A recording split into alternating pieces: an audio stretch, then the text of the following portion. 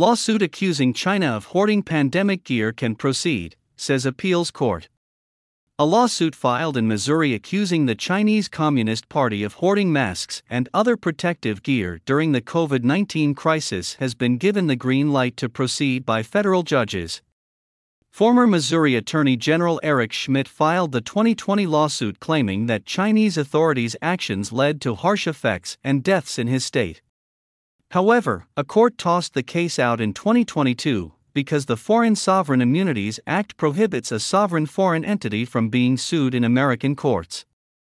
The United States 8th District Court of Appeals panel upheld that decision in a recent January 10 ruling, but with one key difference.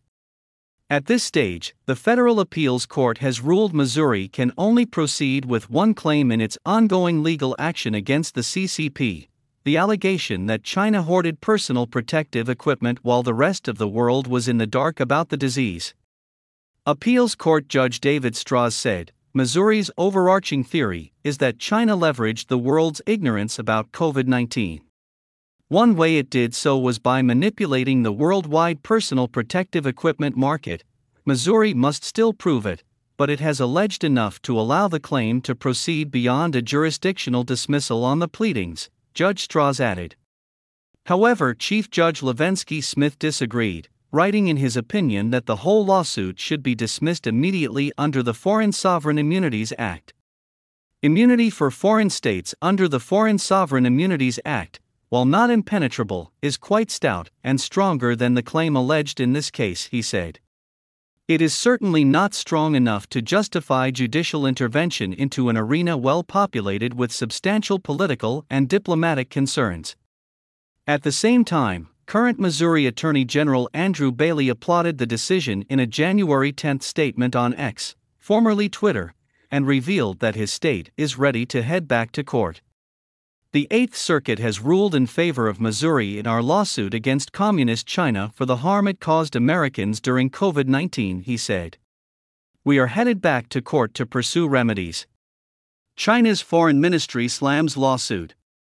Lawyers for the China Society of Private International Law have filed briefs defending China against the lawsuit.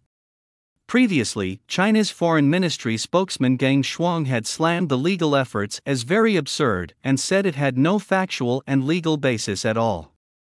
According to court documents, Missouri's lawsuit argues that the CCP is to blame for the rapid international spread of COVID-19 through negligence at its Wuhan Institute of Virology and engaged in a campaign to keep other countries from learning about it. In the meantime, the Chinese government bought up masks. Hoarding them allowed China to sell lower-quality masks as the outbreak spread, the court documents say. These actions cost the state thousands of lives and tens of billions of dollars in economic damage. Missouri now seeks to hold various Chinese entities responsible. So far, none of the 9 defendants, which includes the CCP, the National Health Commission of the People's Republic of China, and the Wuhan Institute of Virology, have appeared to answer the charges and are highly unlikely to.